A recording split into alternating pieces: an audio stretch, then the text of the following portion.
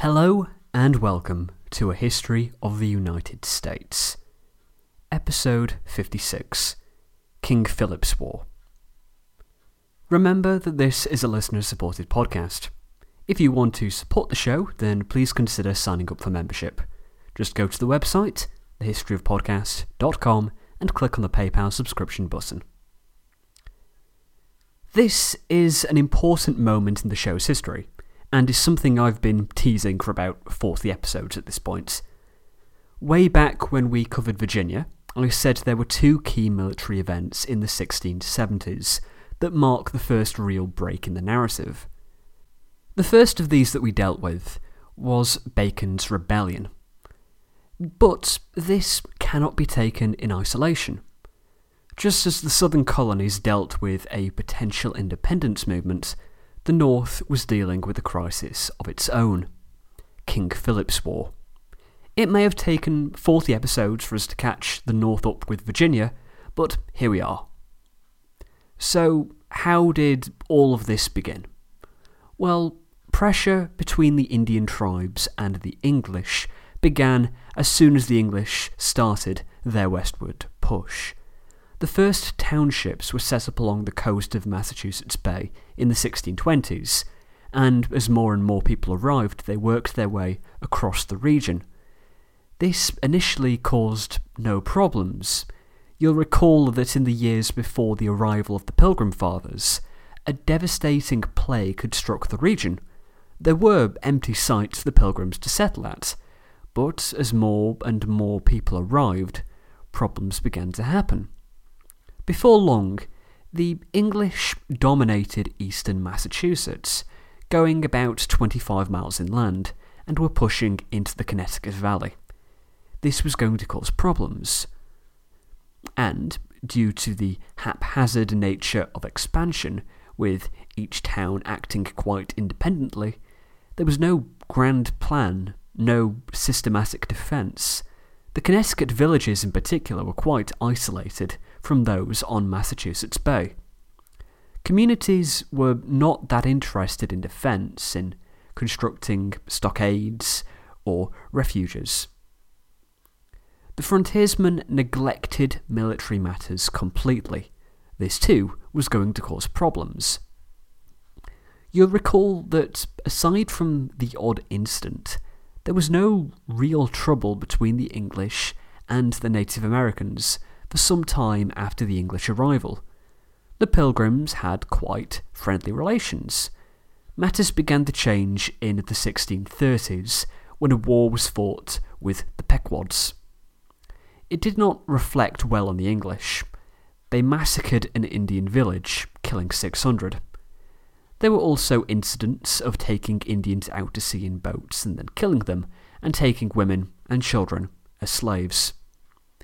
The English seem to have been quite panicky regarding the Indians as threats. It's ironic that the only reason they could possibly be a threat would be because the English sold them their firearms in the first place.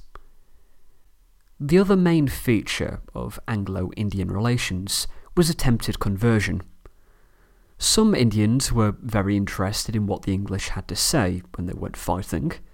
There was even some effort to educate the Indians, to teach them about laws and democracy. It comes across as quite condescending to modern ears. The Native Americans had their own political organisations, even though they might not be as complex as those of Western Europe.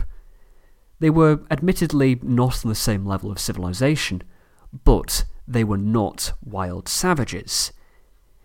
It's now quite important for me to discuss something which has come up on the membership feed quite often, as we've discussed relations between the Aztecs and the Spanish, but we haven't really dealt with here yet. The existence of the Native Americans did not fit with the Western understanding of creation. They understood all civilization in terms of the Bible. There were 3 continents, Europe, Asia, and Africa, one for each of the sons of Noah. How did the Native Americans fit into this? Well, they didn't. It was thought that they were of a different creation, from something before the fall. They were not quite human. They might do nice things, they might create art, but so could spiders and bees. It didn't make them human. There was thus some confusion over what a Christian Indian was. If they weren't human, they couldn't be considered the same as white Christians, but they were a step above heathens. The term praying Indians was invented to describe them, although it was doubted that they understood or believed in the faith. It was this that would destroy any potential cooperation.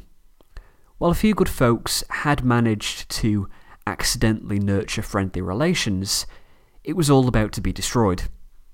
In 1661, Massasoit, the old friend of the Pilgrims, died, and he was succeeded by his son, Wamsutta, known as Alexander to the English. This was at a time when the pressure for land was making it harder and harder for the two civilizations to live side by side.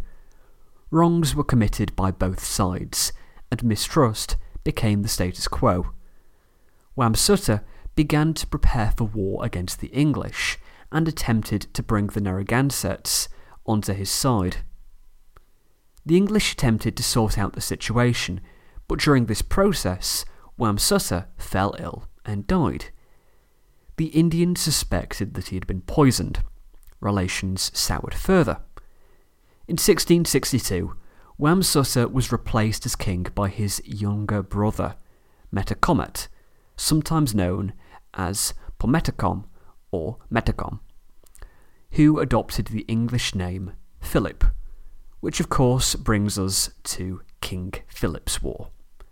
I will, for the purposes of this narrative, refer to him as Metacomet. Metacomet could see what was happening to his people. The English would not stop coming. They would take more and more land, and eventually his people would be overrun. They needed to be forced out. He wasn't going to just launch a war he knew he would lose, but it seems that he realised that war was inevitable and was just waiting for it to happen. And it would. In an early deal, the English greatly manipulated the Indians. They came to terms in talks, and then a document was signed. The Indians assumed that what was written down was what had been agreed, and so made their mark, not realising that the English, whose law valued written contracts, had changed the terms of the agreement. This took advantage of the Indians. It must be said that the English believed that all diplomatic and political deals were done this way, and they were ignorant in assuming that the Indians would know this. It doesn't excuse their behaviour, but it does explain it. The English honestly thought they had done nothing wrong.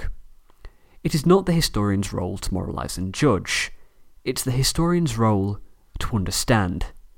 That's really all we can do. Metacomet had other grievances. He was frustrated that the English would not sell weapons to friendly tribes.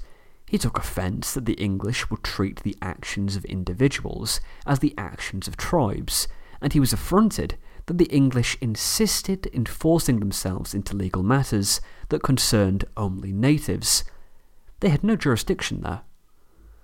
Their strengthened position over the last 50 years had made them arrogant. This made the English very paranoid. They wouldn't settle the grievances of the Indians, of course. They just became paranoid and assumed that every action taken by Metacomet was in some way a preparation for war. There was a confrontation in 1671. Metacomet admitted to the English that he had been less than noble in his designs, and promised to be friendly. As a show of faith, he turned over his firearms to the English, but it was just that, a show.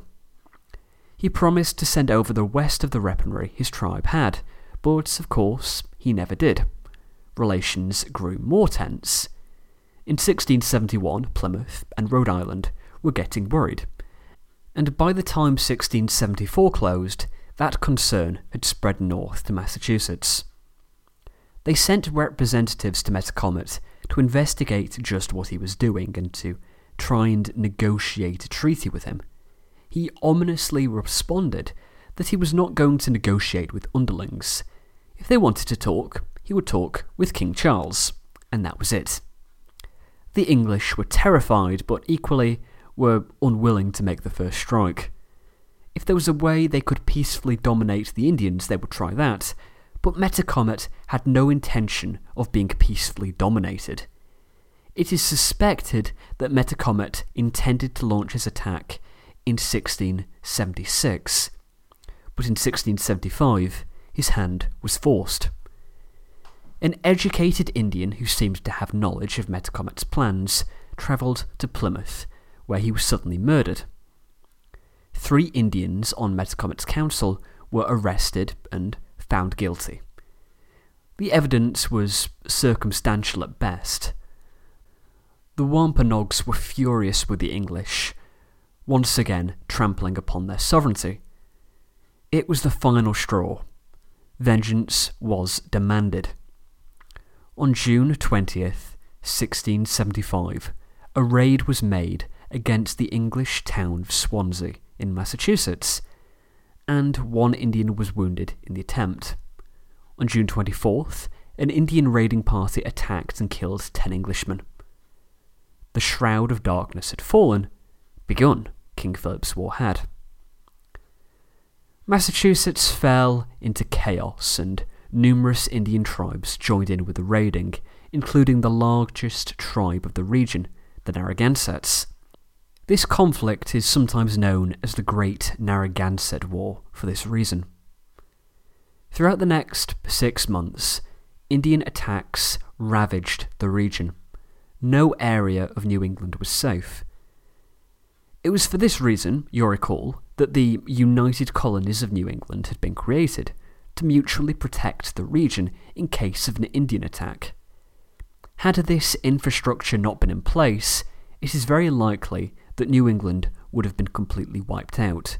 Such was the unprecedented scale of the attack. But the organisation did exist. At first, it was all the English could do to defend each town on a case-by-case basis.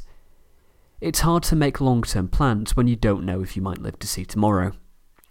Boston had raised 120 troops, and other settlements had raised forces too, but there was nothing that could be done. On October 19th, Metacomet made an assault on Hatfield with 800 men, but this was rebuffed. He then tried to encourage an attack from the tribes on the Hudson, before he set up winter camp in a swamp in Narragansett Land around Rhode Island. This gave the English the opportunity to put together a fighting force, which had been called for in September. In November, a force was finally gathered. New Haven had by this point been absorbed into Connecticut, but the other 3 colonies contributed to a force around 1,000 strong. Massachusetts provided 527 soldiers, Connecticut gave 315, and from Plymouth came 158, and the commander-in-chief, Josiah Winslow, the son of our old friend Edward Winslow.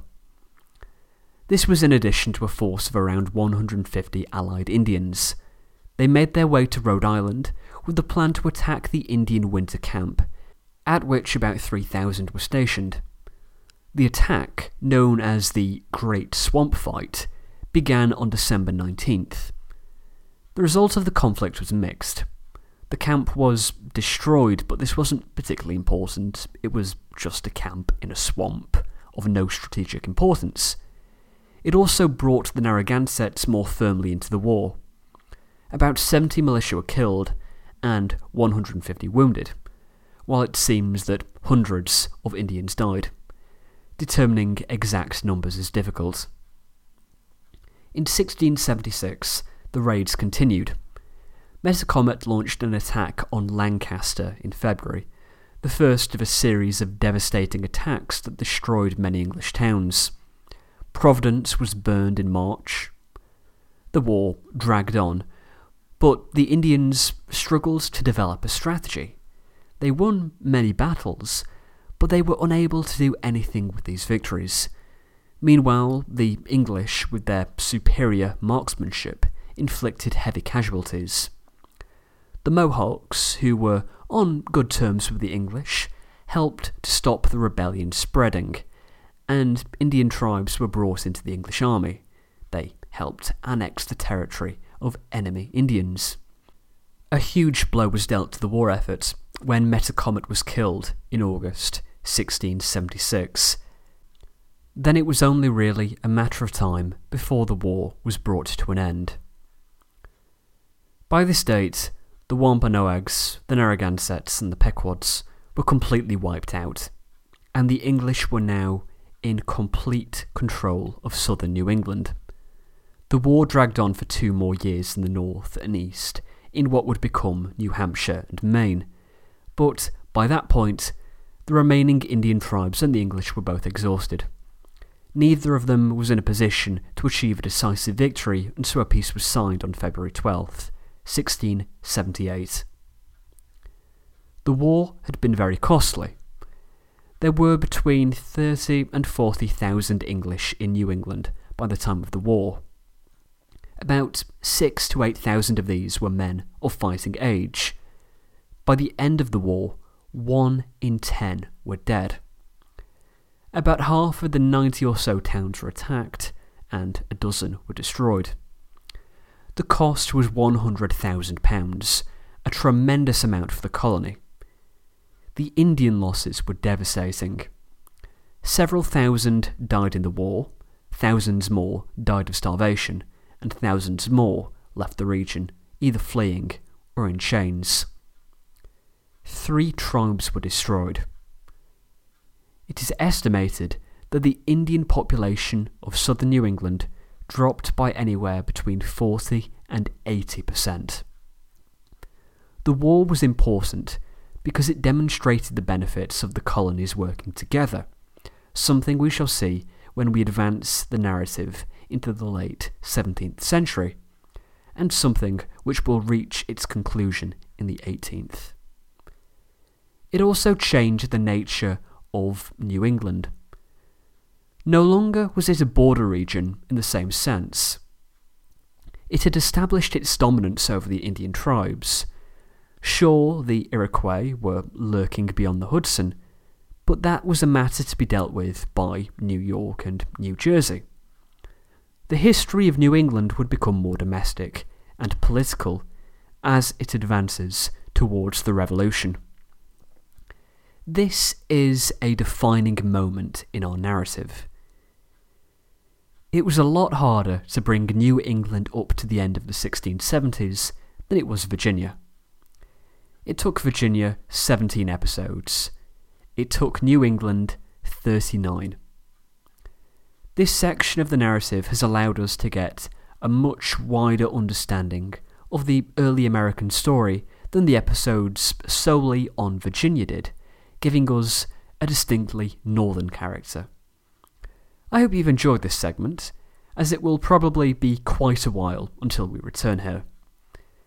Next time out, the narrative turns south. I focused on Virginia specifically for the first 17 episodes, and Virginia will be the very heart of the United States for a long period of time, which is why it was deserving of such specific attention, but it was by no means the only colony of the South. We need to look to Maryland, and we need to look to Carolina. Yes, we're going back to Dixie. Thanks for listening.